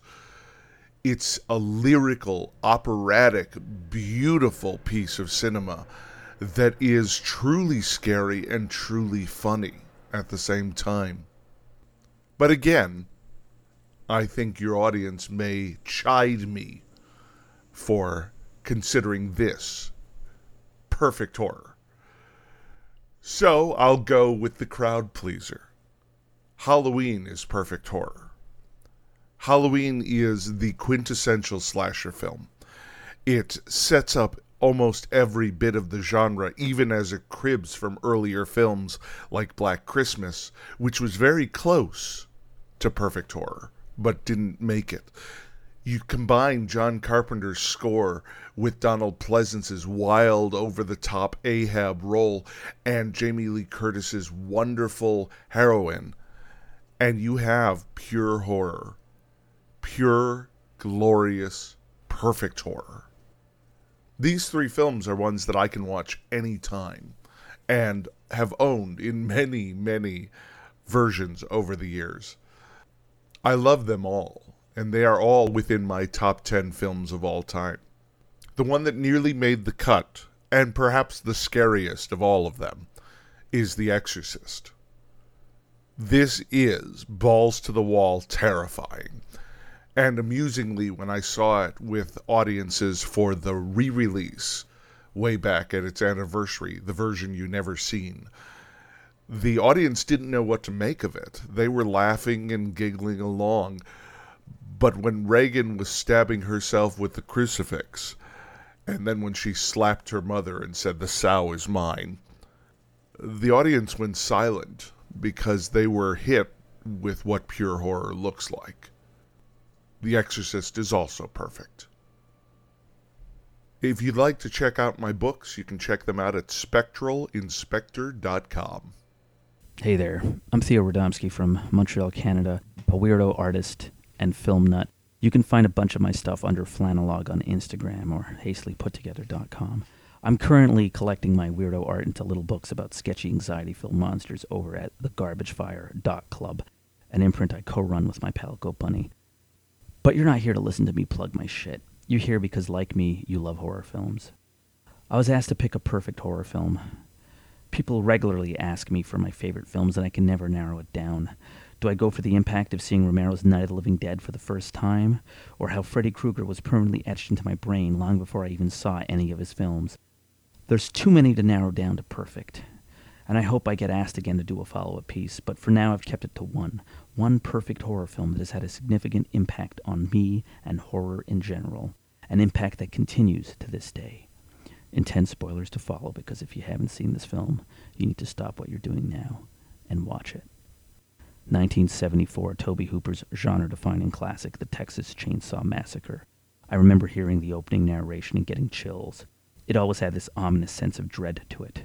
They said the following really happened. The box said it was true.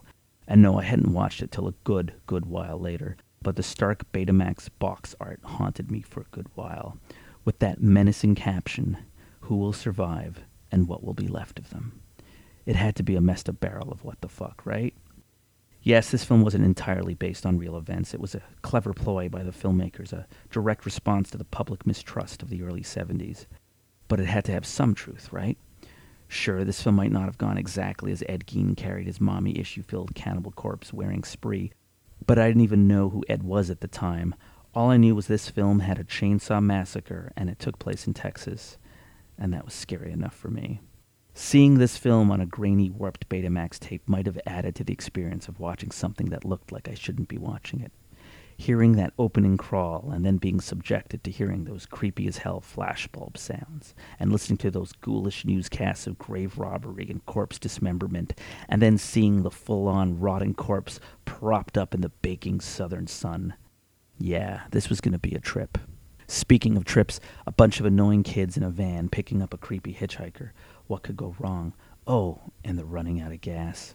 If that's all this film was, that would have sufficed, but this film constantly amps up your expectations. Sure, drunk townsfolk giving nefarious warnings may have foreshadowed it. Yeah, the annoying as fuck Franklin giving gory details of what goes on in a slaughterhouse may have set things up, but you have no idea what you're in for. The moment that nutty hitchhiker gleefully carved up his own hand, I knew this wasn't like any other horror film I'd ever seen. The van, full of disgusted and awkward looks as he just chuckled like a lunatic, was the greatest thing I'd ever seen. Disturbing as fuck. This wasn't Frankenstein or Dracula. This was a different kind of monster, a more tangible terror of that deranged psycho lurking nearby. And things were just starting. The film wastes no time the moment the annoying kids wind up at the Sawyer house. Kirk literally stumbles into Leatherface and gets walloped right on the head, and just flops like a fish, convulsing, and then gets walloped again. No time wasted, just raw brute strength and the sound of Leatherface squealing like a pig. We don't even see the full wonder of Leatherface for very long. We just see enough to know this is not someone to fuck with. All bets are off. A giant beast of a man wearing a mask sewn together from human flesh, with a bright yellow apron and a slick tie. He may be a destructive half-wit, but he knew how to dress. Or who can forget Pam when she falls into that bone room? The viewer's immediately assaulted with brooding, droning sounds as a caged chicken clucks in the background, a horrific nightmare-fuel montage of leftover bits of the dead, a disgusting array of feathers and every kind of bone imaginable. Livestock and human remains mixed together like there wasn't a difference. Because to the residents of this house there is no difference. It's all meat for the slaughter, human and animals alike. Bones thrown all over the place, some arranged neatly, some into furniture. Most are just a hot mess. And Pam, like the viewer, is in utter shock and horror. She tries to flee, probably like some moviegoers did in '74. And just like that, Leatherface grabs her back into the house, kicking and screaming, and throws her on a meat hook. Much like Leatherface, this film takes a hold of you and won't let you go. As each teen gets fucked over, you really have less and less of an idea of what the hell is going on and how they'll triumph. And just like that, out comes the titular chainsaw as Leatherface has his way with Kirk, prepping more meat for the fam. Fucking brutal. The sheer amount of brutal what-the-fuckery just grows and grows, but once the remaining kids are down to one, the chainsaw roars really start. Perhaps one of horror's most intense final 30 minutes of film begin with Sally being chased by Leatherface, that chainsaw buzzing, desperately running and crying out in a dark forest, looking for help, looking for anyone, going to a house but only being confronted with unhelpful taxidermied folk. Leatherface sawing through a door, Sally frantically jumping and breaking through a window when he gets close, and then running through the woods again, all while the deafening sound of the gas-guzzling saw battles with her screams of terror. Saw and screams, a cacophony of noise, each fighting for dominance. And then there's that moment that she finds help and comfort from the friendly barbecue cook, only to have it bashed away with a broom. There is no hope. He's part of the family, and he's bringing her home. You get punched in the gut as her muffled pleas of help get drowned out by the cook's inconsequential chit-chat. How is any of this going on? It's so matter-of-factly. He's in a house of death, but he's complaining about a damaged door and yelling at Leatherface like it's right out of an I Love Lucy sitcom. And he still has time to reassure Sally that all will be right because dinner will be ready soon. Southern hospitality at its finest. And then we see sickening Grandpa. It's feeding time, and he suckles on Sally's newly bloodied fingers until she passes out. What the hell are we watching, and why can't we stop? When Sally finally comes to and meets the clusterfuck of a family proper, holy shit. Tied up to a chair near a dining room surrounded by lunatics and more corpse furnishing, like some nightmarish IKEA. Cue more non-stop wailing, Leatherface looking his best with a pretty new flesh mask on. The hitchhiker and the cook arguing like every other family get-together. I just can't take no pleasure in killing. There's just some things you gotta do. Don't mean you have to like it. It's absolute madness, like a weird, surreal family melodrama with a lot more uncomfortable crying in the background. The extreme close-ups of Sally's eyes, the mocking, deranged laughter from everyone at the table. More screaming. It's a psychotic acid trip that's simultaneously sobering. The frail mess of Grandpa, practically corpse himself, getting ready for the kill, struggling to hold the hammer, dropping it every few seconds as every cry gets louder and louder. That manic, unrelenting shrieking. The Sawyer family cheering him on like some kid at a piñata, or like an elder at a birthday struggling to cut the cake. Yet Sally manages to get free, and the chase resumes, in broad daylight. Before you know it, the hitchhiker meets a brutal end at the wheels of a semi-truck and gets mangled in the process. And the screaming continues right up until it turns into triumphant yet hysterical laughter. Sally clutching in the back of a speeding pickup truck, cackling with both elation and madness, all while Leatherface is seen spinning his chainsaw in the sun, frustrated at the one who got away, spinning and being crazy as fuck like a child throwing a tantrum. How fucking perfect is that moment? It captures everything you've seen in a nutshell. Pure and utter auditory and visual insanity. The final reel of The Texas Chainsaw Massacre is Marilyn Burns screeching her heart out in pure terror. Again, my first thoughts were, should I be watching this? How real is this? Years later, I read about the hellish shoots, the smell of actual bones on set, the on-screen accidents, actual bloody hands, and how a lot of those screams were pretty much authentic cries of agony. And that all really comes across on film. One cannot recreate the magic of the Texas Chainsaw Massacre without recreating the hell that it was filming it. Especially that end, because that's one perfectly orchestrated extended escape scene. You want Sally to get the upper hand. She's the last one, the final girl. And when she's finally safe in the truck, maniacally laughing her head off, it's pure madness. She made it, but did she? Can she truly be free of the terror she just lived? And they're still out there, waving their saws. A true testament to how successful this works as film is the fact that, despite all these horrific descriptions, you don't really see what you think you see. Countless people thought they saw a lot more than they did. Even fans to this day feel they're seeing a lot more than what they see. This film, while horrific, while shocking, while engagingly brutal, is not a gory mess. But holy fuck, do you ever swear it was. The raw performances and clever edits really trick you into seeing the unrelenting bloodbath that you never truly see, especially in an age before tape or streaming. Many people walked away thinking they watched a slaughter of epic proportions. I myself have watched this many times, and even today upon rewatching it for this podcast, it was significantly less gory than I remembered. But that is the power of the mind and the power of the saw. Every couple years I see this film on various upgraded formats, seeing more and more details I'd previously missed, from worn beta tape to scratch DVD to eventually seeing a theatrical projection of that pristine, immaculate 4K transfer with gorgeous colors restored, and director Tobe Hooper in attendance. And it was then and there that I finally realized this film was a beautifully shot art film. The close-up shots of Sally's bright, fearful, and tearful eyes gobsmacked me. It's one of the most beautiful and heart-wrenching looking shots I've ever seen on film, and it was here, in the long controversial great uncle of the slasher genre, a dark satire about the meat industry featuring a bunch of redneck cannibals that had a penchant for wearing faces, playing with power tools, and hanging people on meat hooks. It just also happened to have some of the most beautiful, awe-inspiring cinematography of the 70s. Just because your subject matter is harsh and unforgiving doesn't mean it can't look good. And Texas Chainsaw Massacre does all that and more. Those warm orange shots of the sun, the cold blue menacing moons. It's a wonderful shot, grainy bit of cinematic history that creeps you out as it titillates your eyes with aesthetic wonder. But it also sounds good, thanks again in part to the late Tobe Hooper. That iconic flashbulb sound, that eerie, otherworldly whine that immediately conveys something bad is going to happen. The drones, the shrieks, the saws, the bulbs, the grunts. It's a sonic fever dream of horror. Every slasher that came after owes a huge debt to the Texas Chainsaw Massacre, but very few even compare. There's something so utterly perfect about this film. Yes, the sequel is also a huge fave, but only for taking an entire left-field turn into the full-on comedy and amping up the gore to ridiculous proportions. Leatherface still keeps popping up in sequels, prequels, and remakes aplenty, but the initial magic, that initial terrifying world of that 1974 original can't be touched. It still looks like a forbidden flick that you can't rip your eyes away from even 45 years later. Unforgettable and perfect. And that just about does it. Well, it does. That is it for our Perfect Horror episode. Perfect Horror Chapter 2. Just a huge thanks to our contributing artists and podcasters and just friends of the show. Big shout out to Scott Fawcett for his contribution for the amazing Moon Patrol. Matt Cunningham, thank you so much for writing in. Horrible Horror Podcast, you guys did something great, and I couldn't have been more happy that you guys agreed to be on the show. Thank you very much. And another big thanks to Full Price Podcasts.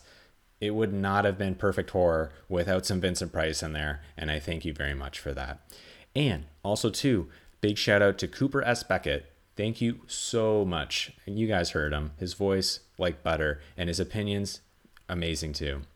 So thank you so much, Cooper. And last but not least, Flannelog, Theo Radomski. Thank you so much. It's that exact type of zesty opinion that we needed to close out the show, and I couldn't have done it without you. Thank you so much, everybody. And as always, this show was written, produced, and hosted by yours truly, Tyler Horlings. You guys can find me on Instagram and Twitter at ACFO Podcast. And you can find me on Facebook at A Conversation for One Podcast, as well as Patreon at A Conversation for One Podcast, where you can find some exclusive episodes. Please, please, please, please, I'm begging you, I'm on my knees here. Please, if you find it in your hearts, go to Apple Podcasts, go to Stitcher or Spotify, and give me a nice, beautiful 5-star rating. It takes a couple seconds, and it goes a long way. Like, I can't even describe how long. A long way in helping this podcast out. And if you got a little bit of time on your hands, leave me a fun little review. You can even say, this podcast is groovy. This podcast, rad. You know, anything. I would just appreciate it, and it looks great, and it feels amazing to me that you guys would do something like that for me. Yeah, as always, you can find me just about anywhere you listen to podcasts. I think I actually have covered just about everywhere, but definitely on Apple Podcasts, Stitcher, SoundCloud, Spotify, Google Play Music, and iHeartRadio for sure, and everywhere else, really. Thank you so much for listening, guys. Enjoy your October and your Halloween season, and look out for me as I drop a few new episodes in the meantime. Until then, guys, be excellent to each other, stay rad, and Tyler out. And now, folks, it's time to say goodnight. We sincerely appreciate your patronage and hope we've succeeded in bringing you an enjoyable evening of entertainment. Please drive home carefully and come back again soon. Good night.